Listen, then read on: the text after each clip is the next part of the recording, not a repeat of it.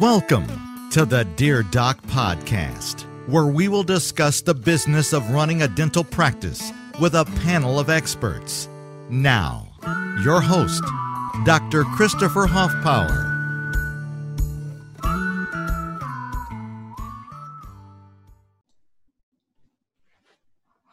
Hey guys, thanks for joining us for another Dear Doc podcast episode.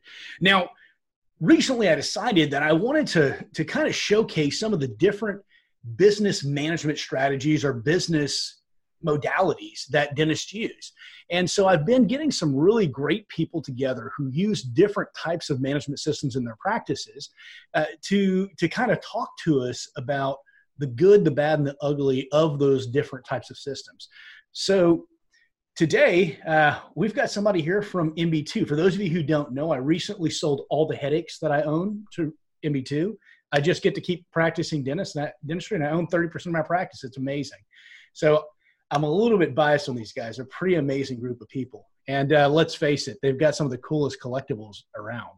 So Gabe, I see you've got Thanos riding your shoulder over there. Is that to make sure I don't ask any really, like troubling questions or anything? Are you going to stick him on me? I guess snap the fingers or something. Yeah. No, don't snap. That's right. So, Gabe, introduce yourself. Thank you very much for having me on this, Chris. My name is Gabe Shahwan. I'm with MB2 Dental. I have been here, I guess, since 2007. I graduated from Houston in 2007. And then I moved back to the Dallas-Fort Worth area, and that's kind of where I started back with the company. Fantastic. And, so it's kind of interesting to me. You've gone kind of through I think probably almost every business model that we're going to discuss, at least in a broad sense. Did you do private practice, or did you just automatically start off with a small group? How did that come about? Yeah. Well, I started with the private practice model, right? So I went for 2 years through dental school to a doctor that I grew up going to. And I went and visited with him, I think 20 times. I had a buyout agreement. So for 5 years, I was going to buy his practice. Gotcha. And my goal was just like everybody else is go through, buy a practice, work your practice. And that was really the plan. It turns out I lasted about 3 weeks there, because at the same time I was doing that, I was working Saturday with what was MB2 Dental. Back then, right. It was 3 practices. And I was as busy I saw a lot of things that I liked in the company, the MB2 Dental, as opposed to the Gotcha. Private practice, just because I felt like I was my own doc. I got to do what I wanted to do, and there was no owner doctor there with me. Right. So you started off private practice, you lasted a couple of weeks there, you went over to MB2, which at the time was really a small group practice. It was a multi-location small group. Right. And, I know some things happened down the line. I'd like to get into that you kind of had a stark realization one day that you weren't really just a small group anymore. You were a DSO. But I want to hear something about some of those early days, some of the struggles as you're building up. You started with 3 practices there. And so I'm guessing Mauricio was the initial guy who owned the 3 practices, or was Dr. V there? How did all this work out? Yeah, so Mauricio was a classmate of mine. And okay. So we started at the same time. And Dr. V had just bought 3 practices with a partner. And so Gotcha. he owned the 3. Dr. V worked 1. I worked another. Mauricio Dardano worked the 3rd practice. And so we each kind of were connected in that we all worked together, but Dr. Right. V had owned that. And it wasn't until about a year where I decided, Mauricio was kind of doing the same thing, but I decided that I was going to branch off and open my own practice. And that's whenever the partnership was offered to me as to help grow the company, right? Well, and you knew that they already had the systems that would work well in a practice, so you weren't going to have to reinvent the wheel, which I think is really brilliant. Not exactly. At that time, it was really just 2 guys that owned 3 practices, and through, I guess it was a leap of faith. It was us. I saw that these practices were successful, and I believed if I surrounded myself with successful people, then I myself would become successful. And so it was, we opened partnerships I opened from 2009 to 2011.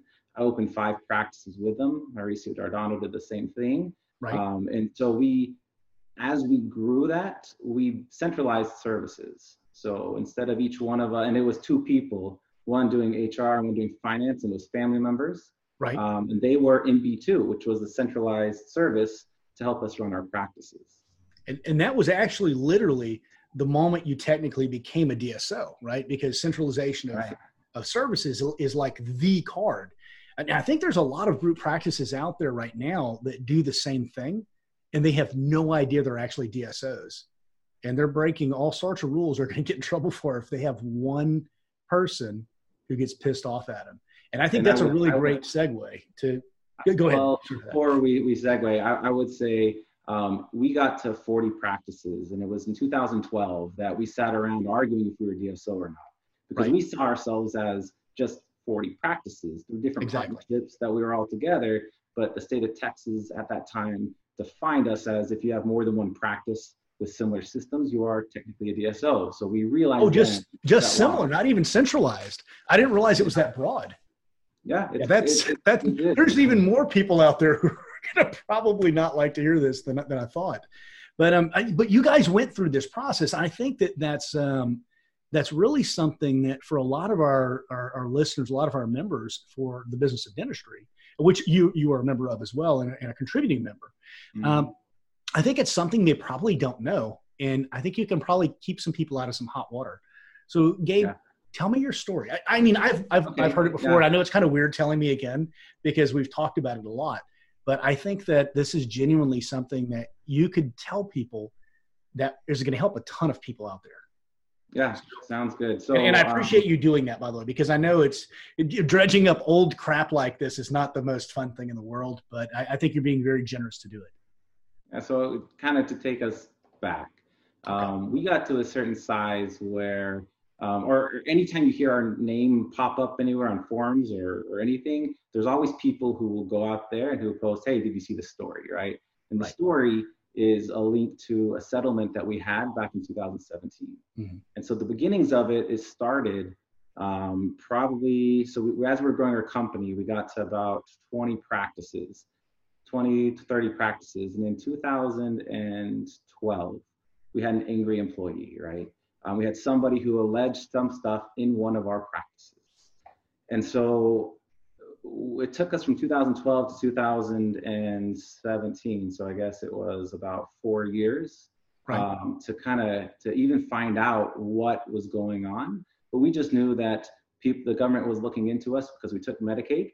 Right. And it was about 2-3 years in that we found out what they were alleging. And so what happened initially is with our 30 practices, we had every email turned over, every bank account turned over, every employee roster, what we paid everyone in all of our practices, it was all turned over to the government because somebody in a practice alleged something. And if you don't know what that means, if you have an angry person in your practice, front desk, back desk, our RDAs, whatever it is, if they allege something and if you have to pay something, they get a quarter of the money. Well, and you don't even really have any kind of burden of proof at that point.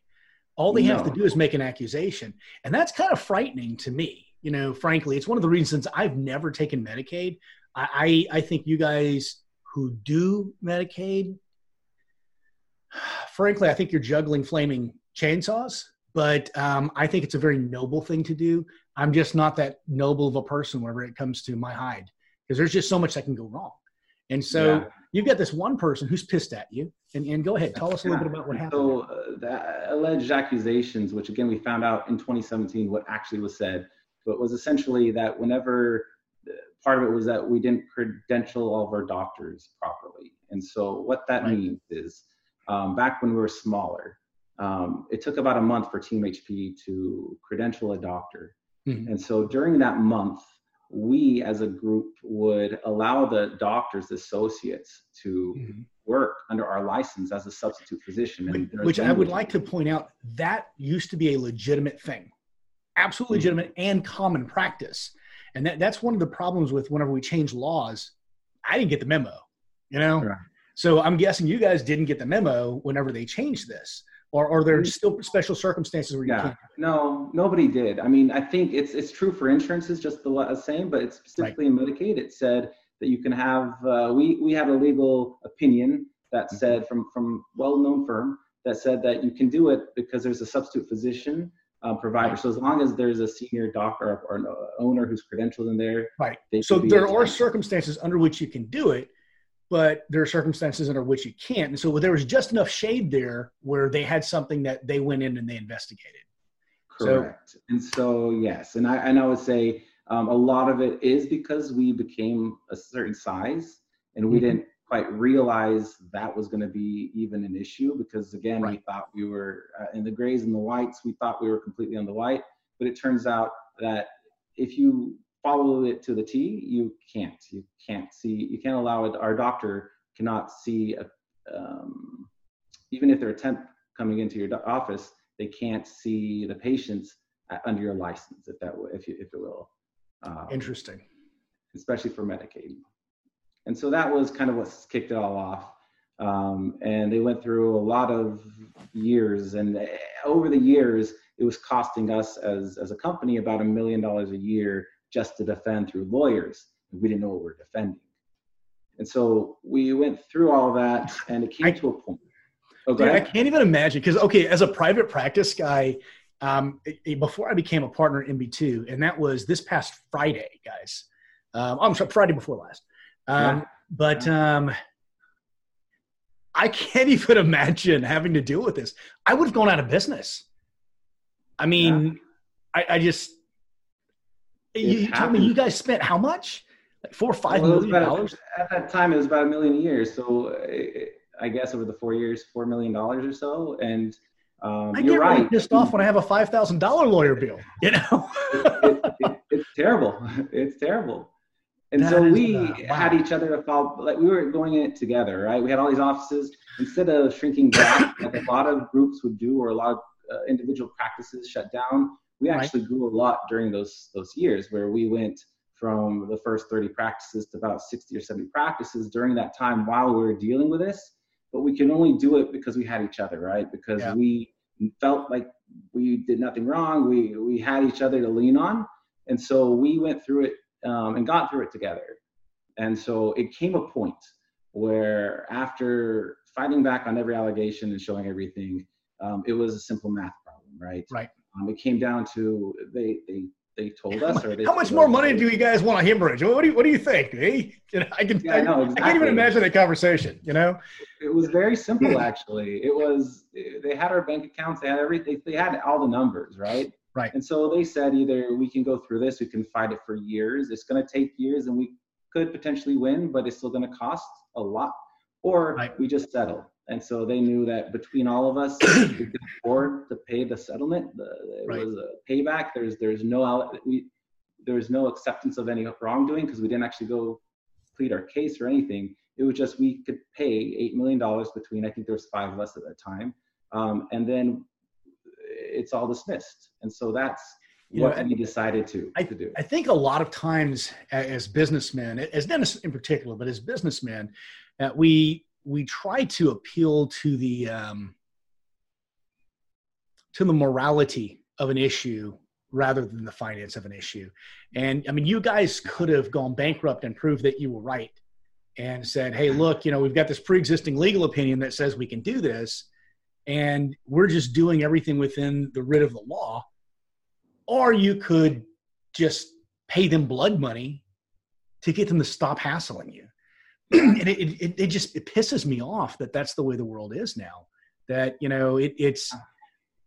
you could ruin yourself just trying to prove that you're right, and it's still going to take up all your money, and you're still going to have, these allegations that haunt you no matter what you do, because that's what people are going to find whenever they search, and it's okay. I mean, and it's understandable. And I know, like, whenever it first came out back in 2017, there was a little thread on Dental Buddies, another group. And so as soon as that started, I had, at that time, 2017, about 30 and they all started texting me, and they started saying, fight back. We need, like, there was a lot of our owners, people don't know that they're part of MB2 Dental because they're all branded different. And so MB2 Dental, I mean, it stands for mesial buccal 2, the canal you can never find, right? Like it was made for dentists, but people are all branded different, and their offices are the identity of the owner. And so a lot of our a lot of our owners were at that time from Baylor, and they saw their classmates all talking bad about the company. And so they had me kind of respond to it. And, responding to it once is okay. But then over and over and over, it's a talking point. And for me, I'm glad it happened to us. I'm glad that it's a part of our history. Right. And it makes us who we are today, right? Going through that is part of us. It really changed a lot in the way that you approach the business. I know how very, very careful you guys are, because, you had to vet me for me to join you as a partner. And I also want to say that I think it's kind of noble.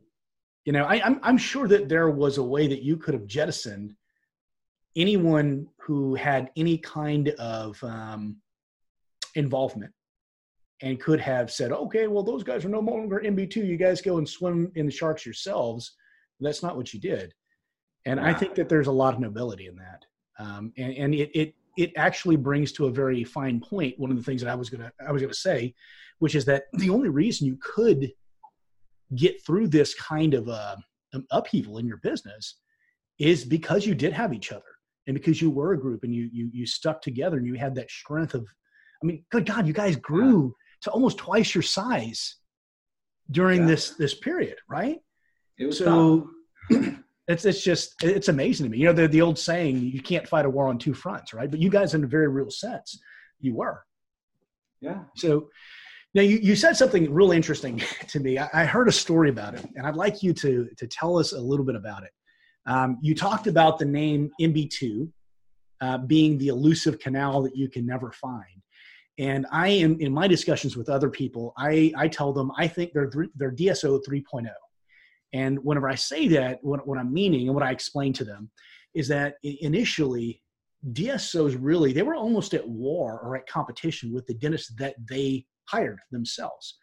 And they were in competition with private practice, and they were in competition with other DSOs. It was a very red ocean type of a thing. And if you guys can't see the book in the background, I'm reading The Blue Ocean Strategy again. I read it once, and I've actually heard some things with MB2's story that really, it inspired me to read the book again, because it just resonated so much with the message there. Gabe, tell us a little bit about why you built MB2 the way it is now. Tell us a little bit about the company as it currently stands after all this stuff happened, and talk to me about the benefits of DSO, or DSO 3.0, as I like to call it, versus the other DSO models, versus private practice, partnership, and group practice. And now I'm just going to kind of give you the floor and try to shut up for a while. All right. Well, we see, whenever we built this company, we didn't look at another DSO and say, hey, we're going to create a DSO. We were really just dentists partnering together to compete with DSOs. We, like everybody else, thought that, they wouldn't have a place in dentistry. We were trying to fight it. So we thought if we partner together, we can get things for cheaper. We can get reimbursed more, and we're going to get economies to scale through just centralizing our services, right? Which is just really smart. Just to be able to run our practices for us. So since the beginning, whenever I was opening those practices, a lot of the reasons why I don't necessarily on forums respond much, or we don't have the answers, is because we've never had to deal with a lot of what private practitioners have to deal with. Right. Meaning, I've never had to pay a bill for my office before. We have ADP, but I've never logged into ADP to pay staff. I don't have the normal headaches. I don't have to figure out how to get the best or the cheapest supplies, because as a group, we've already decreased those for us.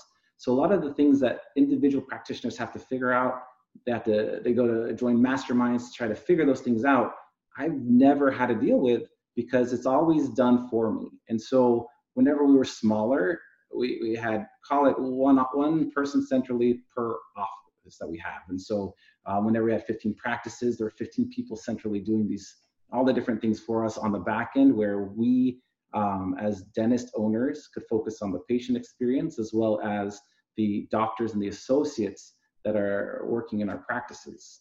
And so at 40 practices, we have about 40. And now we have about, fast forward all these years, there's about 200 people centrally helping us for about 200 practices. Gabe, you said something there, and I am going to interrupt you for a moment because I think it's a very important point you're glossing over here. Whenever I began talking to you guys, and actually this all began because I wanted to interview you guys about, what you do and this and that and the other. And, so I really started liking your model and exploring it and asking some more questions. Probably way too many questions. I'm sorry about that. But so you just said something about concentrating on the patient experience and on the dentist associates who are working in our practice. One of the things you asked me whenever I said, guys, I'd like to grow my practice. I'd like to bring in an associate. You said, will you mentor them? And that was huge for me. I think that may have been the moment that I decided to go with you guys, is because it was important enough to you to ask me if I was willing to teach that dentist and willing to make sure they were successful. That's huge, because that's how I feel about my practice. And you feel that way about my practice, which really floored me, frankly. So I'm glad you said that, because I really wanted to say something about that. It gave me an opportunity to.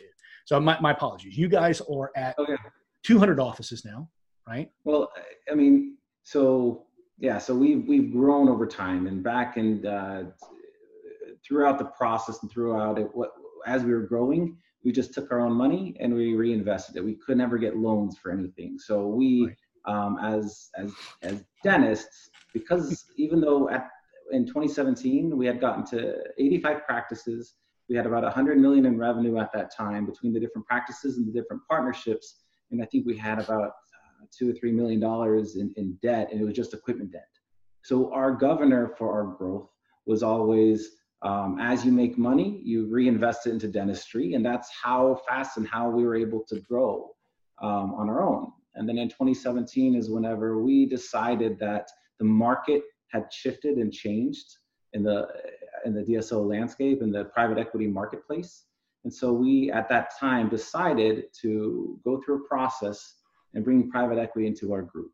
And so that was, we had 36 doctor owners, 85 practices in 2017. We went through the process and we were able to get a very high valuation for our equity. And so what that means is we're an individual practice. Whenever you sell from doctor to doctor, or if you sell to a DSO like Heartland or any large DSO, you're going to get, call it 60 to 120% of revenue. And so for us, we were able to sell part of our equity at 300 to 350% of revenue. And so the value was just there, where we were able to take chips off the table and then take that money and then keep going at a faster pace. So looking at today, I think Glenbow was our 200th office last Friday. We have 120 doctor owners, and we're still growing. Last year, we added 85 practices, which is as many as we've got in 10 years on our own. And so, so that's kind of where we're at today right now. We're looking for the right doctors to partner with. That's pretty awesome. Well, Gabe, you guys have certainly grown something that's unique, and it is definitely its own form of business model. I think everyone recognizes the DSO as a business model in dentistry. They recognize group practice. They recognize solo practitioners. But what I think I've recognized in my conversations with so many people, so many dentist owners, is that there's actually a continuity where it's a continuum from private practice all the way to DSO. And it's really the natural evolution, because as you reach your absolute maximum potential in one, you have to naturally move over into the next zone so that you can grow and continue your growth. Yeah. You have to either settle for a specific amount, because let's face it, my hands aren't scalable, right? Mm-hmm. And I can only do so much as a single doctor. I have to bring in an associate to add to that production. And whenever you're maxed out on the amount of production that the number of hands you can do, you have to start turning dials instead of throwing levers. You're not making big changes anymore by adding another producer. You're saying, can I chip off on my HR fees? Can I turn this dial over here and spend a little bit less on on supplies or services. And Right. that's where the DSO really shines, is that you guys have these economies of scales that you've generated through the use of all of these different practices. You have a lot of negotiating power. So speak to me a little bit about that continuity and where you guys are now and what you feel you've learned going forward from really through the entire scheme of continuity. What have you learned? So we coined the term DPO at one point, and that was because we didn't like the fact that we were DSO, right? We saw ourselves more like a co-op. And so it was where doctors can join. Instead of selling or partnering with another dentist, you can partner with MB2 Dental, where we as a partnership can grow your practice, right? Or help you achieve what your goals are. And so a lot of times whenever I talk to doctors, whenever I say, like, what are your goals? They're like, well, I don't know. What should my goals be? I'm like, I don't know. Everyone has their own goals and what they want to do. And so we have the economies of scale of a DSO. We have structure where we have operational help for our practices like a DSO, but at the same time, we allow our doctor partners the autonomy of a solo practitioner, right? So whether it's their name still on the door, the staff still goes to them. Doctors choose if they want to, or how they want to pay their staff, right? Which is, I get questions from a lot of doctors I talk with who talk to the DSOs who are like, well, what color polo or scrubs do I need to wear, or polos do I have to wear, or what's the name going to be on the door, or is Susie going to get X, Y, Z? It's not up to us. It's up to the doctor owner on how they treat their office and how they treat their staff and what they do. But you get information and objective information from MB2. So we have a whole operations team help you run your practice. And you will know if you're overstaffed, if you're understaffed, if you're production per patient, all the KPIs and the metrics that most DSOs have through data, you'll be told what those are. And if you're overpaying for stuff and you're happy overpaying for stuff, it's your choice, right? Because you have equity in the practice and you're running your practice, but you just have the back and support and this help centrally. I have to say, because that was such a pleasant surprise to me. You guys came in and you have this wonderful lady named Maria, and she pulls out my handbook and she pulls out your suggested best practice. She says, hey, you're better over here. You give your people more time off than we recommend. We're going to keep that. That's awesome. And I was like, what? She said, Dr. Huffpower, you're a little bit understaffed. We feel your front desk may be working too hard. I think we need to add another person there. And just like down the list, it was really cool, because it wasn't any like, you almost expect the theme song. And I'm going to pick on you for being a little bit of a geek like I am. You've got this stuff in the background. I told Gabe, said, man, you've got to show this stuff in the background. People are going to love it. But you almost expect like the Imperial Death March, whenever the DSO is coming into your practice, it wasn't like that at all. It was just such an amazing experience. You guys treated my team well. In full disclosure, I had one team member leave, but it was for a different reason.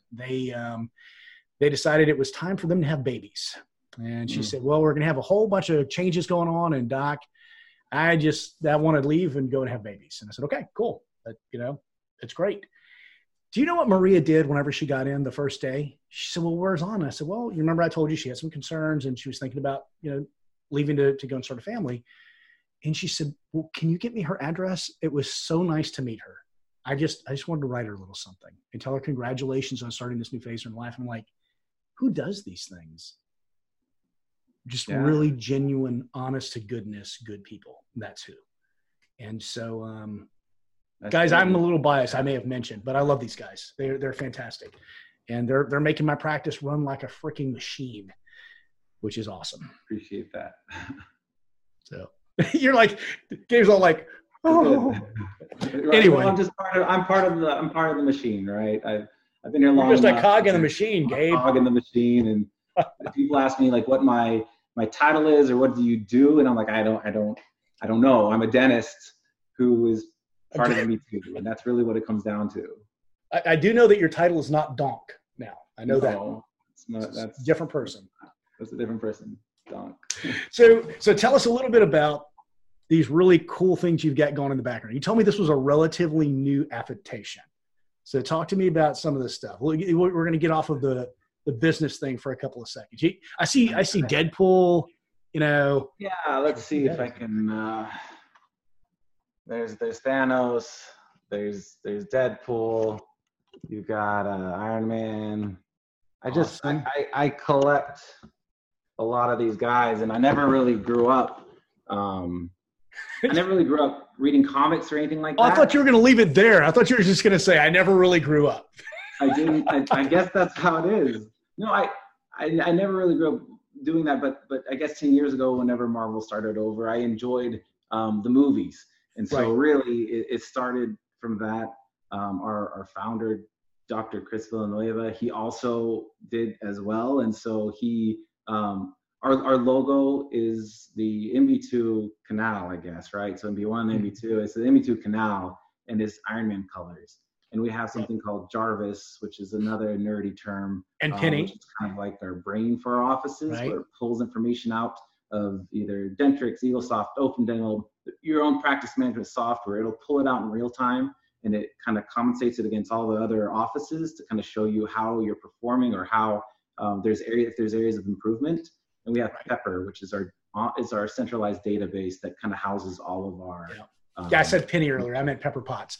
But it's pretty cool, man. Pretty cool. And I actually have been in the cool room. I got to see Chris's collection, or Dr. V's collection, and wow, he's got some pretty cool stuff in there. He has a pretty big collection. Yeah. So Gabe, I would like you to give me a real quick recap about the DSO model as you run it, as I like to say, the DSO 3.0. Benefits and detriments, okay, any problems you found in the model. And then I want you to end the episode in the way that only Thanos could. Just don't get rid of half of our audience, okay? Got it. Because there's only two guys. We have one person listening, right? Yeah. All right. So, sounds good. How are you? Sounds good. So I'll kind of tell you about what we look like today as an organization.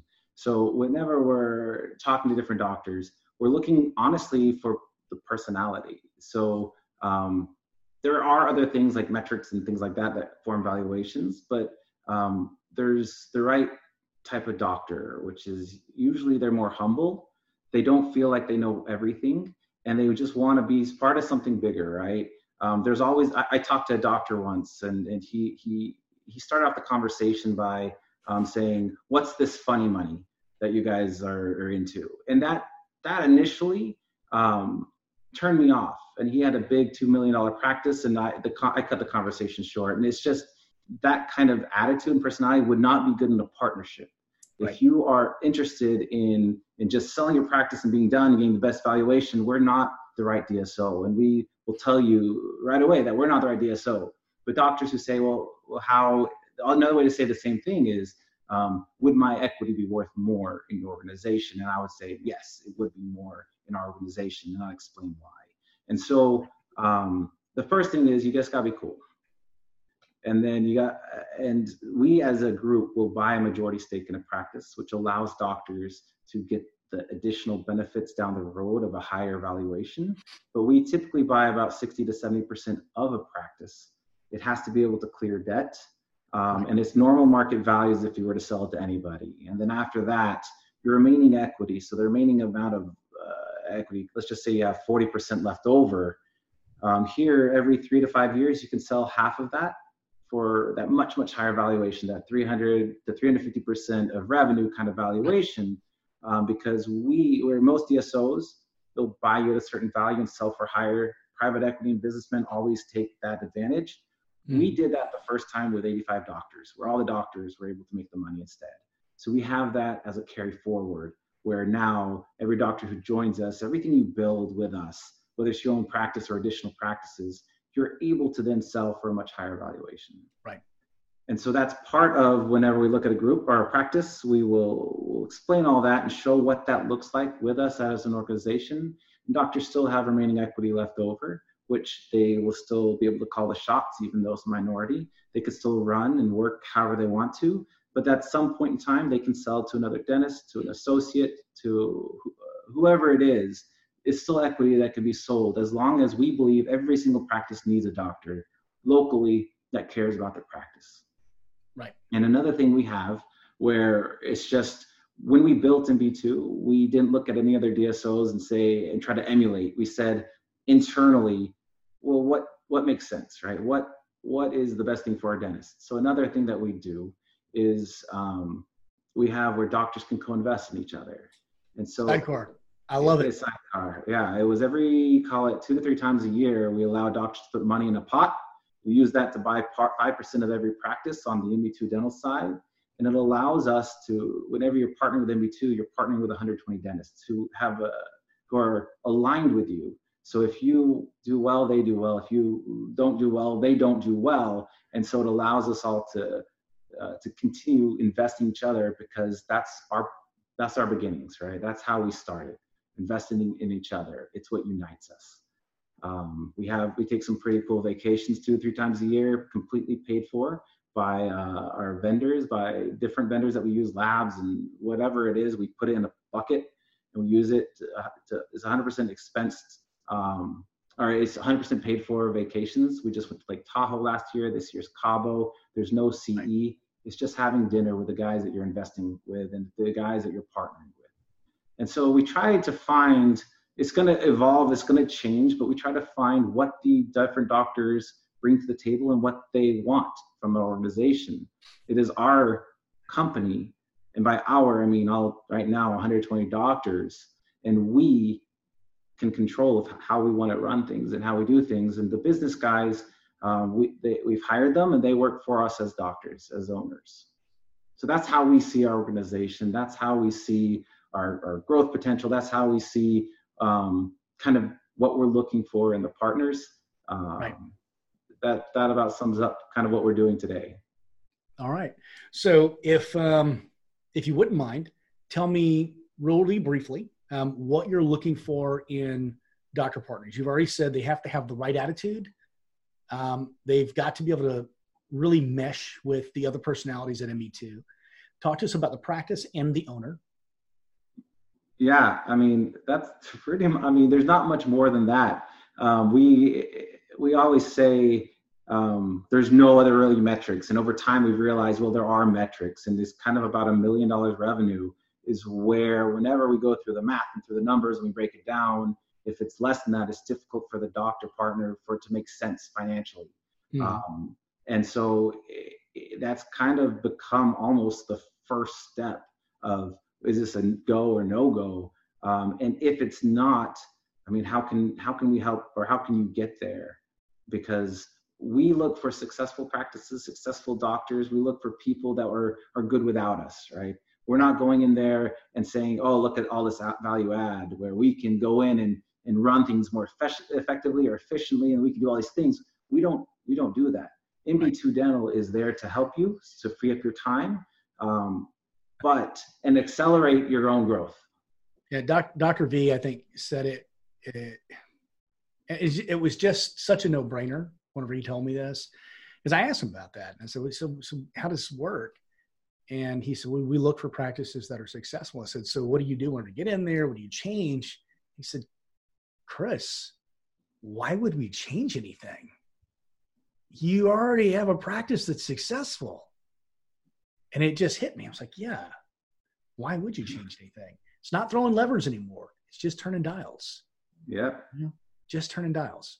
So anyway, I think this was a pretty good first step. And you're my second interview on this new mini series. So thank you for giving us your time. I appreciate that. Are you ready to end the episode? All right, here we go. This is weird, but. Thanks for listening to the Dear Doc podcast, your source for the business and legal questions associated with your dental practice. Don't forget to subscribe to the Dear Doc podcast on all major platforms.